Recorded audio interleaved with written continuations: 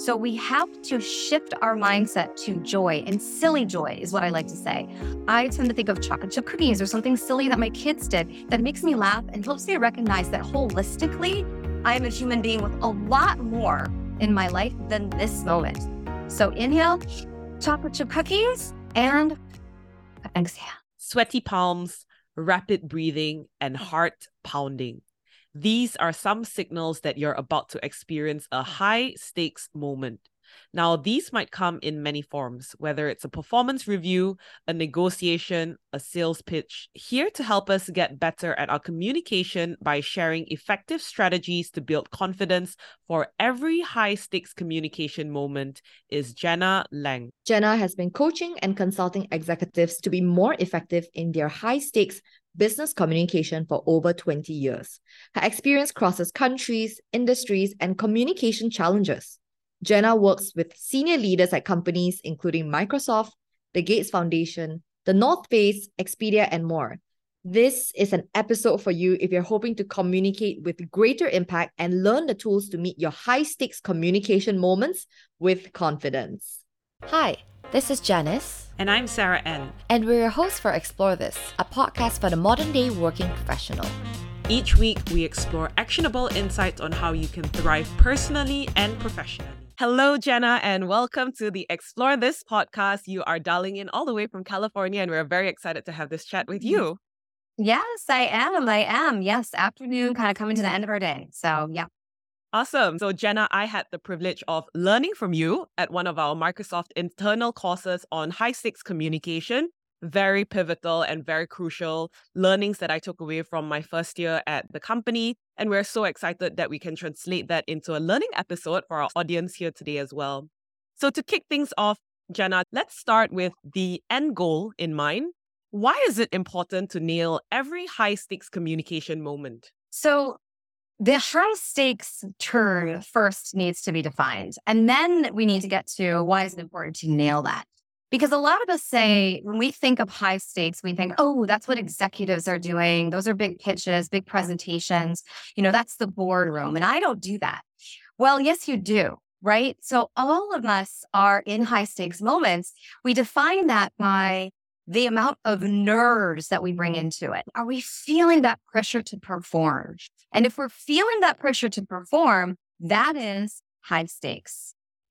And those are the moments when we're creating impressions. And I would love to say those impressions don't matter, but they do. Because how many of us have walked away from even a simple moment where I love to use this example. You're sitting in a room of 12 people and someone says, okay, why don't we go around the room and everyone introduce themselves and say what you do? And you're thinking, okay, when are they going to come to me? And then the person goes in order. And you see the person one, person two, and you're like, oh, that was great what they said. Oh, I should have said that. And then the next person, you're like, oh, I should have said that. And the next person, and you're like, I'm next. And you feel that panic and you just shut down and you think, what am I going to say? We know how to introduce ourselves. I mean, this is not hard. But then we put all this pressure to perform on us, and then it becomes high stakes. So we want to nail it because it creates an impression. And in order to do that, we really need to start taking a breath and recognizing that maybe this isn't high stakes. And how do I show up as the best version of myself, even though the side talk track is saying, oh, this is important, this is important, this is important. So high stakes needs to be defined for every individual. And then remembering that, yes, it does matter. We are always making an impression. And what kind of impression do you want to make in that moment? That's so relatable, to be honest. It's funny because when you talk about, let's go around a room and introduce ourselves, it's something easy. We should be able to articulately encapsulate what we do, but it can often be harder than we think. And as you mentioned earlier, these high stakes communication, it can be defining for career, reputation, and self-esteem. And we're so excited we get to speak to you today because these can often be hard to navigate, right? Could you share with us maybe like a real life example of a successful high-stake communication moment you've had? And what were some of the key takeaways you had from that moment?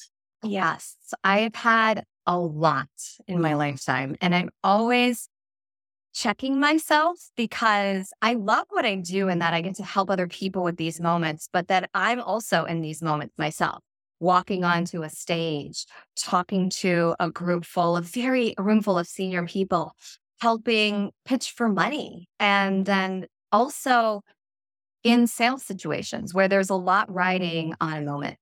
So I'll tell you one story. I started my career in high stakes communication in New York City in the financial services world.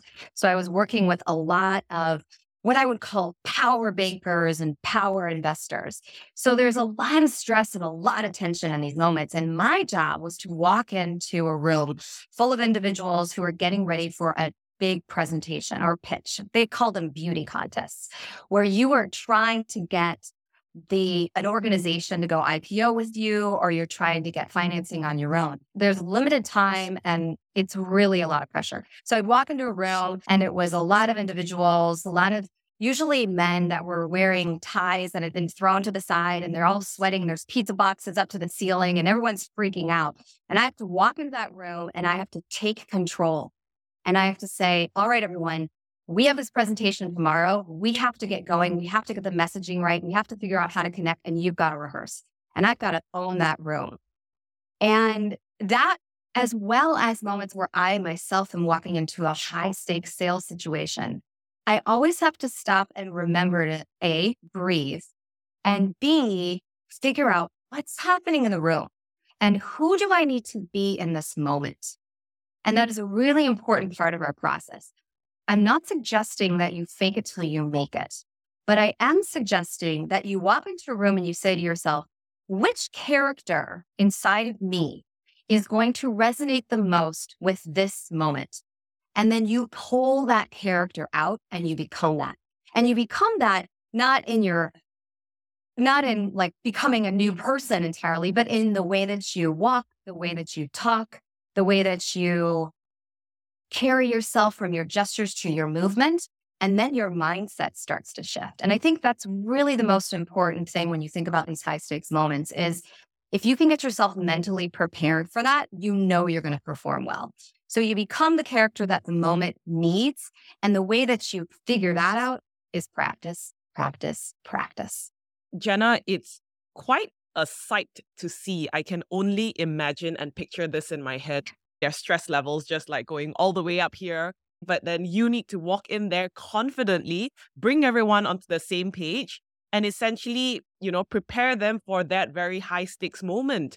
And now that you've walked us through what an example of a high stake moment is in your personal life, and you spoke very briefly about mindset, this is a perfect, opportunity to then ask you, what is a framework or a technique that you'd like to share with our audience to use in terms of how we can manage ourselves in those high stake moments? I mean, there are so many things that we can and cannot control, but if we take a step back and think about what we can control in terms of ourselves and our mindset, we would love for you to take us through that. Yes, perfect. Okay, yes, I will say, Anne, and you are going to remember one of these tools and techniques that I talk about quite frequently. So I'm going to talk about 3 things with regard to how do we get ourselves ready for this moment. So one is going to be an element of presence. One is going to be an element of practice. And then there's the technique of performance. So when I think of presence, one of the biggest challenges that I find my clients run into is they are in their heads. They're not in their bodies. So they are telling themselves a story the entire time that they're trying to navigate reading the room and answering their questions and getting through their own content. But in their minds, am I doing a good job? Oh, that person just looked away. Oh, they're not giving me eye contact. Oh, they're looking at their phone. And it's negative and negative, and it's a negative talk track. So they're not in their bodies. They're not present. They're thinking about something else. And you cannot be the best version of yourself unless you get present. So there's 2 very specific tactics that I'd recommend among a lot of other things that I do, as you well know. But for this audience, 2 things. Number 1, lift, lighten, and settle. So what is lift, lighten, and settle? You inhale, you think about something or someone that brings you joy, and you exhale. Now, thinking about something or someone that brings you joy is so important because according to the National Science Foundation, 90% of the thoughts that we have in our head are on repeat, and 80% of those are negative. So we have to shift our mindset to joy, and silly joy is what I like to say. I tend to think of chocolate chip cookies or something silly that my kids did that makes me laugh and helps me recognize that holistically, I am a human being with a lot more in my life than this moment. So inhale, chocolate chip cookies, and exhale. Okay. So that's number one. Number two is we're not breathing from the right place when we are in a high stakes moment. We breathe shallowly. We breathe like a stressed person. Now, the way that we shift that is you actually force your shoulders down and you stick your belly out on the inhale. So you inhale and you fill your belly with air, and then you exhale and you pull it in as if a bowling ball was going to be thrust into your belly. And you do that 5 times. Inhale, exhale, inhale, exhale. Now, it is counterintuitive to breathe like that because we have been told to sit up tall and yes, we're in a separate stomach scene and we're going to walk in. No, don't do that. No, belly breaths are going to help you get present. And if you're present, your voice is going to be strong. You're going to listen better and you're going to be more attuned to what your audience and your stakeholders are going to need. So lift, lighten, and settle, and then make those belly breaths. So that's a really important part of presence. The other thing is how you practice and get yourself ready for these moments. Now, I like to help people practice by putting themselves in the worst case scenario. Because if you're putting yourself in the worst case scenario, when you go to actually perform, that performance anxiety just goes away because you're like, I've already been through this. So I was a figure skater growing up and I would get on the ice and practice, and my coach would always make me perform at my high school hockey games. It was torture. All these cute guys and these hockey players and all these people in the stand that I knew. And it was horrible. And it was a high stakes moment. It was the worst. And I mean, they're all screaming, fall. Just fall. I mean, these are hockey fans. They don't want to see some girl in a tutu dancing around. It was horrible. So they're screaming at me. And I had to go do my performance in that environment. So if I did successful in that environment, then when I would do the actual competition, it was nothing. So have one of your colleagues pull you aside and then ask you a ton of questions and dance in front of you and do all these crazy things to get you to move through that moment. One of the exercises I like to do, it's called the TV announcer. So I have somebody, let's say you're getting ready for a presentation. So you have a couple of friends and you walk through a door and they all stand up and they go, they start screaming and hooting and hollering. And then you have to walk in and saying, hey, my name is Sarah Ann and I'm so excited to be there. So you feel that energy and that rush of that moment, you practice it. And then you realize, oh, it's not that big a deal. You've already been through it. So presence and then practicing that performance so that it is not as hyped up as you make it when you walk into the room. You mentioned a final point on performance. Would you like to elaborate on that as well? Well, yes. And that, it's important to stop and reflect that humans were not designed to be performers. We were not designed to walk into a room of thousands of people and give a presentation. All those eyes staring at you, they usually are there to attack you or eat you. That's what humans were. That's what happens. So that fight or flight or freeze response is really natural for us. It's part of our DNA. We have to train our bodies to do things differently. And one of the exercises, Sarah, and you know this one, that I like to do, it's hard over a podcast to imagine this, but you all can practice this at home. I do this with my kids and my family. I've been doing this for years. I love it. It's called the 5 things exercise. And it is the best representation of simulating high stakes that I've found. And what it actually does is it triggers the threat response in us. What happens with a threat response is our brains shut down. And the reason our brains shut down is that we're getting ready to run or to fight somebody. So there's not as much blood in our brains to think. It's all in our limbs getting ready to do something. So we use this exercise to trigger that threat response because the threat response is often what happens when we're in a high stakes moment.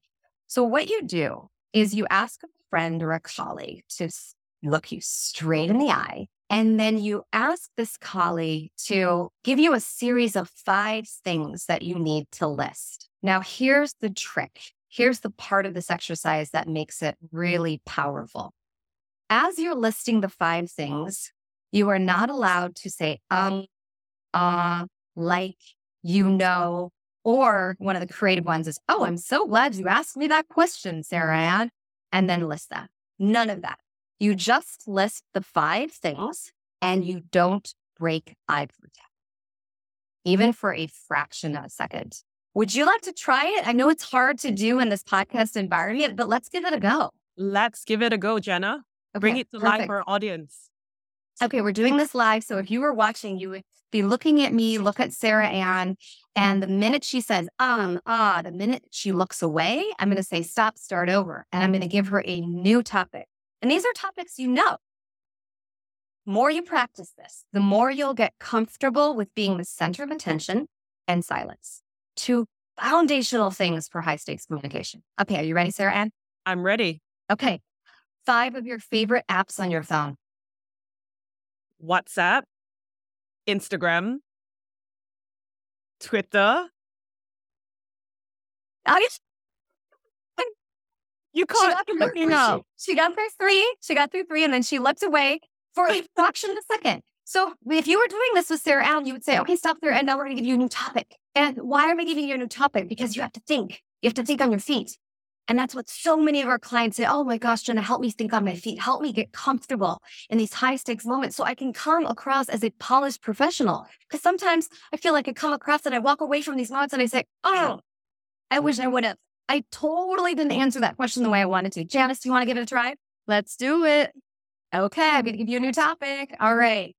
5 of your favorite companies in the world. Okay, let's do it. You looked away. You looked away. Look me straight in the eye. Okay. Deloitte, Microsoft, Facebook. It's so hard. It's really hard. And the funny thing is, your questions are not hard. We know this at the tip of our fingertips. Of course you do. That's right. Which simulates the moment you walk away from a conversation and you think, I know that number. When an executive looks at you and said, how much are we off this quarter? And you know that because that's your job. But instead of saying it, you go, and you look away. The point being that moment in time breaks the connection and creates an impression. And if you could create the impression of, I've got this, it's 40%. And you take your time and you allow yourself a second to breathe so you can access your brain. That's what we want to get to. Because when you're in your most comfortable moments in life with the people that you love and who love you, you don't say and hesitate and have these weird moments. You just don't. And you're the best version of yourself. But when you put pressure on yourself to perform, a whole other person comes out.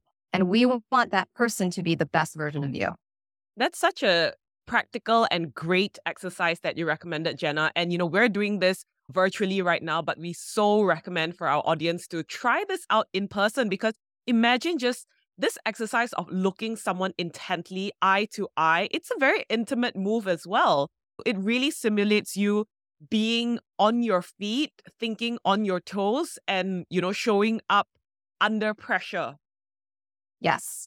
And I need to caveat this, Sarah and Janice, because what I want to make sure people don't walk away with is that this is just an exercise to learn these techniques. I do not suggest you go into your boss's office, stare them down and say, the 5 reasons why you need to promote me are 1. No, please don't. Please don't. Yeah, that's not what you're learning from here. No. This is just working that muscle of okay and silence. And I'm okay with connection. That's really good because I would say, on a personal note, like the tendency is always to jump straight into answer mode and to have this impression that you're able to think on your feet quickly. So really appreciate the tips that you shared on, taking that moment. And it's so crucial, right? Because that moment before you launch into an answer allows you to ground yourself. So I think that's really useful, and definitely will be incorporating that into my own high stakes moment as well. So we're going to take a bit of a turn here. You shared with us so many tips on how we can manage our own mindset, how we can get into that performance mode. Now we want to explore about when we're in a high stakes conversation, how do we manage the feelings, emotions, the needs of the person on the receiving end? How can we effectively communicate our needs, our interests in a high stakes moment while being able to effectively manage how the other person on the other end is responding to us? A lot of us, to your point, Janice, earlier, that we get asked a question and we want to show people how smart we are with our answer. And I don't know if any of your listeners have had this situation, but you talk, and then you don't know how to stop talking. And you think, oh, I just said too much, but I don't know how to stop myself. So the biggest thing I would say is when you're in these moments of persuasion, the more the other person gets to talk, the better your outcome will be. And that's hard to do in the moment, particularly when the stakes are high and there's a very senior executive in front of you for you to stop and say, so if I'm understanding correctly, this is what you're looking for. Did I get that right? And you check it and you ask a question back.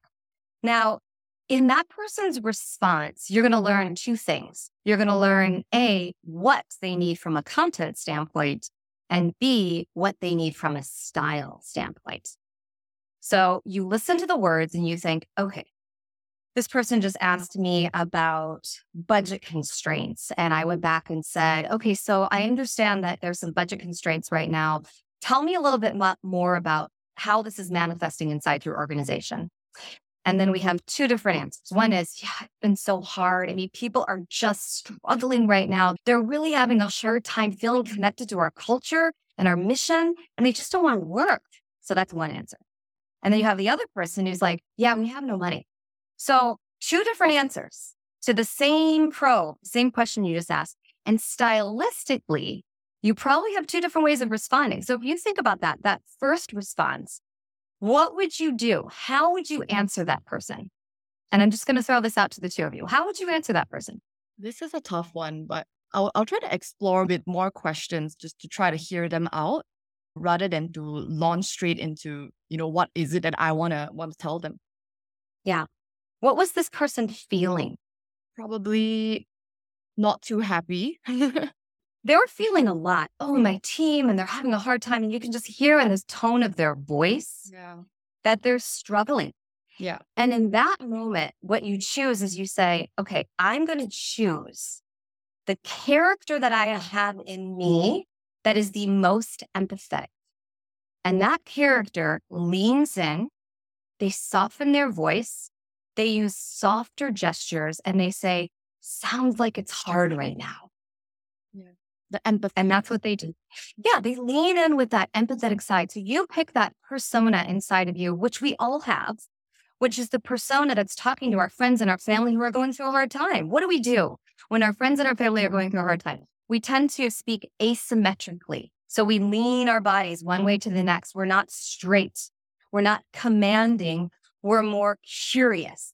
We tend to use softer gestures. We use a softer voice. We soften our face. Now, if you go asymmetrical, soften your gestures and soften your face, everything that comes out of your mouth in that moment will change. So you change your body first, and what comes out will change second. Sounds like it's hard. Then you got this other person who's like, we don't have any money right now. Now, who is that character? We all have that character in us too, which is what's your point? Get to the bottom line. I'm in traffic, honking my horn, late for Very a meeting. hostile. I don't have any time. We all have that character in us. And so what does that character do with their face? What does your face look like when you don't have time, Janice? The kind of face that shuts down any sort of conversation. Yeah. You're very stern. You're probably more symmetrical with your posture. You're using more of these gestures. You're in command and control mode. Command and control mode on your body looks very different from curious and empathetic mode. So to come back to your question, how do I match what I need with what this person is showing me? And once we have figured out how to get present, meaning we're not thinking about ourselves and the top trick in our head, then we stop and we say, what is this person showing me in terms of what they say and how they say it that helps me understand who needs to show up right now. And we shift our bodies into that character. And we have all of these characters in us, all of them. It's just a matter of finding the right one for the right moment. And a lot of us walk away from conversations and we feel it. We feel the moment that we've lost somebody. We can sense it, but then we don't do anything about it. And we walk away and we're like, oh, I wish I would have. So we want to avoid that and tap into the persona that you know is going to be the best persona for that moment. That's what I'd recommend. Okay, Jenna, really good points. And then I think it leads perfectly into questions about nonverbal cues then. And can you share with the role that nonverbal communication would play in such high-stake moments? And more importantly, how then can we read and interpret these nonverbal cues from others effectively? And add all of that into the mix, we've got, the current hybrid world of working where everything is virtual and on a screen. There is only so much that we can take away when we talk about, reading a room. The room is limited to this screen, it's hard. Yeah, it is hard. I mean, what you said at the end is the most important part. And you said a lot there. So I'm going to take chunks of what you said and just replay back to you to see which one of those we want to cover first. So what is the role of nonverbal? That was one of it. What is the role of nonverbal? How do we effectively read nonverbal in others? How do we manage that hybrid environment where we're supposed to be kind of navigating it all? So I'll take them in order, and I'm going to start with that expression. It's hard. It is hard. And I kind of want to go into my head and get into the science of the impacts that all of this has had on us, because our brains were not wired to have two-dimensional conversations like this. And it is really, really difficult. The threat of all of these eyes on us when we're presenting in an environment where people have their cameras on is so much worse for our brains than if we were in person. It triggers that fight or flight response and that threat response faster than anything in person. So just know that. And the impact on our bodies right now is, we've just started to crack the surface of what this is going to do. We really don't even know. So that's kind of the big one of the virtual environment. The role of nonverbals. So nonverbals is how, when we are babies, we understand how to make sense of the world. So if you've ever looked at a little baby learning how to smile, how does the baby learn how to smile? They learn how to smile by watching the face of the caretaker smile, and that's how they learn it. So we are watching humans all the time to understand how we need to behave. And the nonverbals that we don't always pay attention to are posture, gestures, movement, facial expressions, voice. All of those things matter. And what's fascinating about the work that I do is a lot of people pay attention to the feeling and not the observation. So let me explain what I mean by this. People will walk away from a presentation and they will say, that presenter was so dynamic and engaging. Or, ooh, kind of boring. They just don't know what they're doing. So that's what they've felt. But what did they see to make them feel that way? And that's when things start to get really interesting, because it's the nonverbals that make your audience feel what they feel. So if you've ever been told, hey, you need to have more confidence, which is a comment I can't stand. Oh, you should have more confidence when you're presenting. Okay, well, where do I go get that? Thank you very much. That was so helpful. I don't know how to go get confidence. It's not bad. It's because you're doing something that makes them feel like you don't have confidence. And that's where nonverbals come into play. So when you walk into a room, I gave you that exercise of that TV announcer. You walk in that room, you own that room, you're using your hands and your face, and you're the biggest, best version of yourself. People say, I want to listen to this person. Or you put your hands next to your pockets and you kind of shrink and you look down. I find a lot of the women that I work with, they walk into rooms and they're looking down. They're not looking at people. They walk on stage, they're looking at the stage. Now, granted, a lot of us are wearing heels and we don't want to trip, so I understand why they're looking down, but then you got to practice walking on stage. Like, you got to practice with the heels on so you're not looking down. So people are looking at that and they are judging that and they are deciding how they feel based on how you're presenting, not what you say. And if how you're presenting turns them off, they're never going to listen to what you say. So the role of nonverbals is so important. And now, that is for you as you command a room and try to get people to listen to you. Then the second piece that you asked is, how do you read nonverbals in others? And that's where it gets really, really tricky. And it's going to continue to get tricky in the age of open AI and bots and all of this technology and deep fakes that make us wonder, am I talking to a human or not? Because they're getting really, really good. So how do you read the nonverbals, and are those nonverbals authentic? And I think that is where, to get heady for a minute, that is where the world is going to really be an interesting place here shortly, because being able to read and discern authenticity is going to become even more challenging. So typically I'd say, all right, well, if you have a room full of people that are not engaged because they're not in the chat, if you're virtual, or they're looking down on their phones and they're just, then, you've got to shift things up. But these days it's hard to know who you're really talking to. I'd say the one thing that I spend a lot of time talking to my clients about is generating moments for engagement throughout conversation very intentionally. And personally, I do this every minute to 2 minutes when I'm speaking. I'm doing a keynote tomorrow. Within the first minute, I'm asking people to raise their hands. How many of you have ever been in a situation where you wanted to speak up and didn't feel like you could? They raise their hands. Now, what does that do? A, they're thinking, oh, it's one of these conversations, like I have to pay attention. B, I had to physically move, so that shifts the energy in my body. C, she's caring about what I think. So this is more of a conversation than a presentation.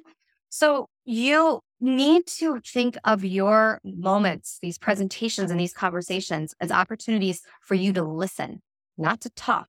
And the way that you do that is you drive more and more engagement when you are trying to get things out of people. And when you do that, you see how they react, you hear what they say, and you know if you're on or off. So you asked a big question and I gave you a big answer, but reading people nowadays is really hard and we need to practice as much as possible. The only two things you have in the virtual environment, if cameras are not on, are actually, there's three things. Get a standing desk. I'm on one right now because you are going to move more. 2, use your hands more than you think you should, even when no one has a camera on, because if I move my hands, the energy in my voice shifts. And second, practice that inhale, exhale, and pause more than you think you do. Me too, because a pause for you in an in-person environment doesn't have to be long, but in a virtual environment, you need to make it even that much longer because people are not paying attention. I know all of the listeners to this podcast have been just sitting down, listening to every word. You're not doing other things. You're just totally focused. But other people in the world are not. Just I'm saying, I mean, you are an exceptional group of listeners, but there's other people out there that are just not. They're doing other things while they're listening to podcasts. I know that's not you. I just want to say that. It's not you. I think those are, definitely very relevant tips in this sort of Zoom hybrid world that we're in today, right? Like even in meetings, I think more often than not, we're being asked to turn on our camera, not just for the presenters, but all the participants in the room as well, because that changes the energy completely when you're able to see how people's facial reactions are. What are your thoughts on different cultural nuances when it comes to nonverbal cues? Oh, gosh, that's such a good one. I thought I was going to go into international human resources as a career. That's when I finished my MBA. That's what I wanted to get into. I speak 3 languages. I've lived in a lot of different countries, and I am fascinated with the cultural differences in communication. I went to an international business school, and I remember being on a lot of projects with people from all over the world. And one of the assumptions that all of us tend to make is that people are going to understand our culture. No, they're not. They are not going to understand our communication style. They're not going to understand our nuances. And we do these global organizations a massive disservice by having where the organization is headquartered be the culture, the prominent culture in that organization. We end up excluding a lot of people by doing that. And they shouldn't necessarily have to conform. So I'd say the first thing that everyone should do when they're communicating to a global audience, which we do not do enough of, and we are all communicating to global audiences these days, is preparation. And say, okay, I'm about to tell a story about snow. Is the audience I'm talking to gonna get it? Like, are they dealing with snow? Have they ever seen snow? Do they have snow? No, they don't. So why are you talking about snow? And as simple as that is, it is the shift from the me to the we, and how we really need to be considering, okay, how does this work?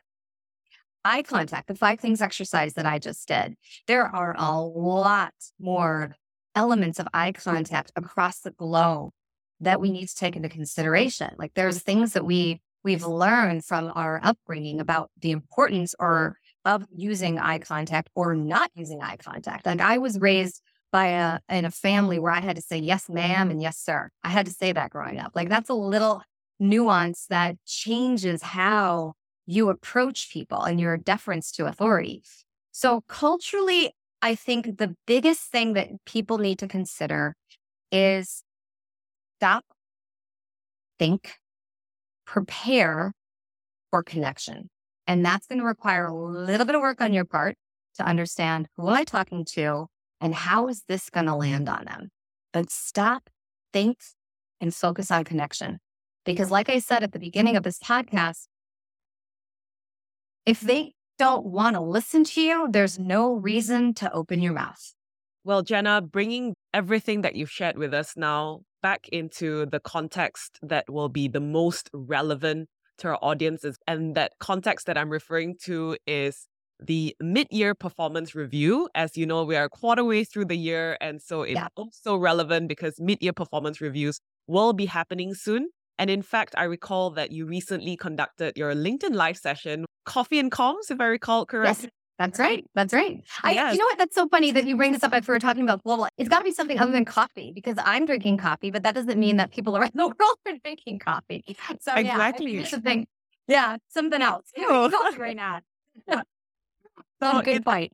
Yeah. So in that session, Jenna, you discussed preparing for those performance review. And, performance reviews are essentially one of the most intimate as well as critical, high stakes communication moments that each individual will have with their respective managers and bosses. And it's our opportunity to advocate and spotlight our value. Would love to pick your brain on what are some best practices that we can keep in mind during these very relevant high stakes moments.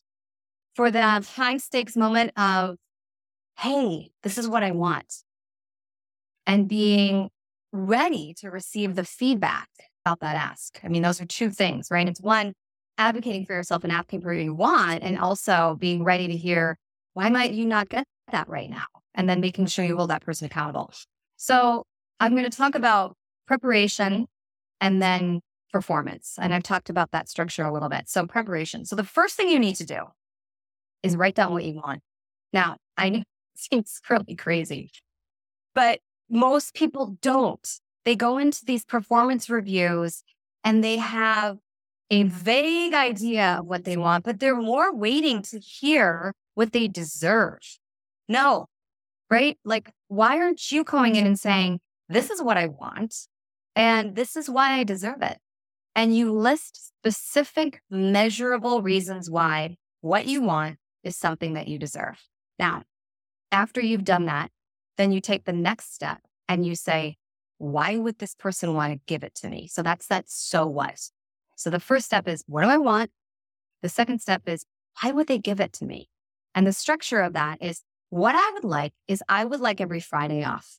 And the reason I want every Friday off is that studies have shown and data point, and I'm always getting my work done and there are no meetings, and data, right? Now, the reason why you are going to benefit from giving me Fridays off is that we're working in a global community. I'm mainly talking to the APAC region. They have already gone home on Fridays and for the case. So you're going to get more productivity off me on Sundays than you are on Mondays. And then I'm going to make you look good, or I'm going to save you time, or I'm going to help you make money. So you see, rather than me coming in and saying, I want a raise, give it to me. I'm saying, I want a raise because you are going to look good by giving me a raise, because promoting people that have done what I've done is going to tell your organization that that's the kind of leader you are. Oh, you've just made your ask about them. So that is something that we often miss in these performance reviews. So prepare, what do you want? Why do you deserve it with data? Then what it means for them, that so what factor. And then we add this next piece, which is why now. And most people miss this one. So we have the what I want, so what it means for you, but why now? There are so many things going on in our macro environment that you can weave into the conversation. Bring that in to create a sense of urgency. Because I might say, hey, you should promote me because the team is watching who you promote. And by promoting me, who has worked really, really hard and delivered X, X, and X over the last 3 years, is going to make you look good and make this team feel excited about being here. Okay. So that's your so what. And the reason that we need this right now is in this world of layoffs and doing more with less, people who are putting in that extra effort, getting something like a promotion is only going to tell the organization that we really still care about investing in people. And that is why it's so important right now, like in the next quarter. Because a lot of times we ask for things, we have a good so what, but then nothing happens. And the reason nothing happens is we haven't given that compelling reason, that why now, to make people have a sense of urgency about why they need to make it. Now, a lot of us use threats in why now. We're saying, well, I'm going to leave because I got another offer.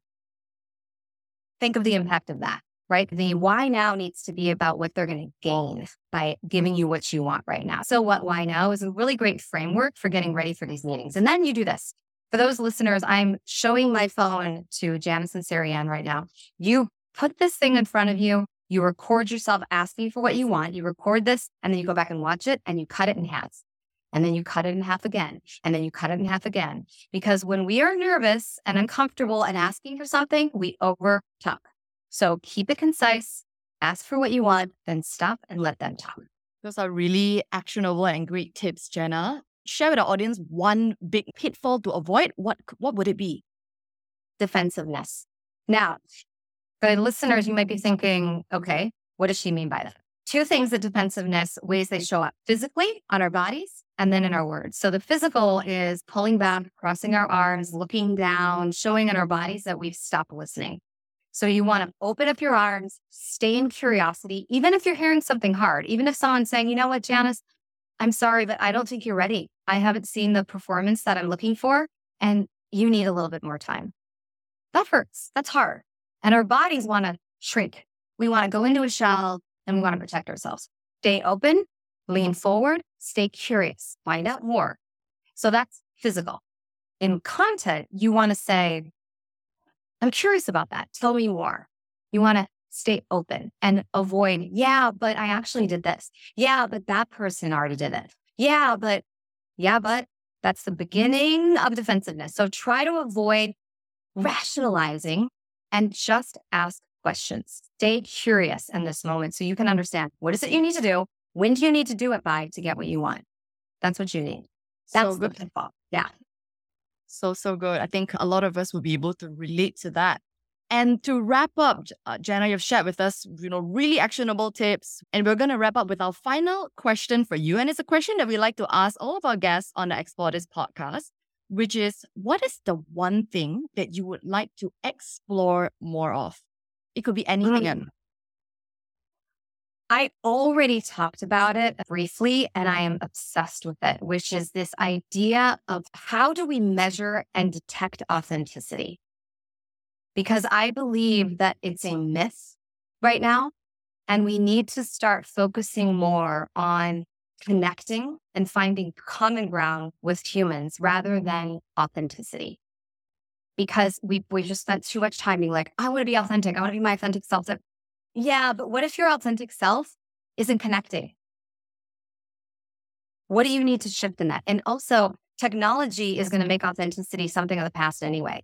So I'm really interested in the role of technology in impacting authenticity and how I can help humans shift that mindset into one of connection and curiosity. Because if we spend more time focusing on connection and being curious about other humans, I think the world would be a much better place.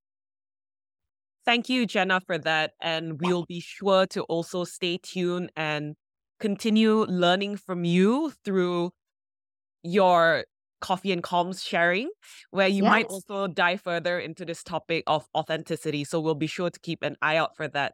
So in today's episode, Jenna, just to wrap things up, you spoke so well and deeply to help us understand about the definition of high stakes communication, how we can manage ourselves through presence, practice, and performance. You also gave this incredibly relevant as well as practical exercise we can do, the 5 things exercise. So for any of our listeners who want to even practice this exercise with Janice and I, we're all up for that.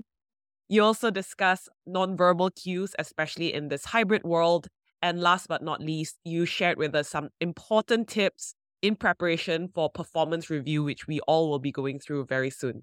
You spoke about the what, the so what, and more importantly, the why now. So thank you so much once again, Jenna, for this conversation. We can't wait to actually put into practice the things that you've taught us today. Absolutely. Thank you, Sarah. Jenna. If you stuck around to the end of this episode, we want to say thank you for exploring with us. And if you don't already, please follow us on Spotify, subscribe on Apple Podcasts, leave us a rating and review, and most importantly, share this episode with your friends. We'd love to hear from you, so you can also connect with us on Instagram using the Instagram handle Explore This Podcast, ACTSPLORE This Podcast. New episodes for Explore This drops every alternate Mondays at 8 p.m. See you then!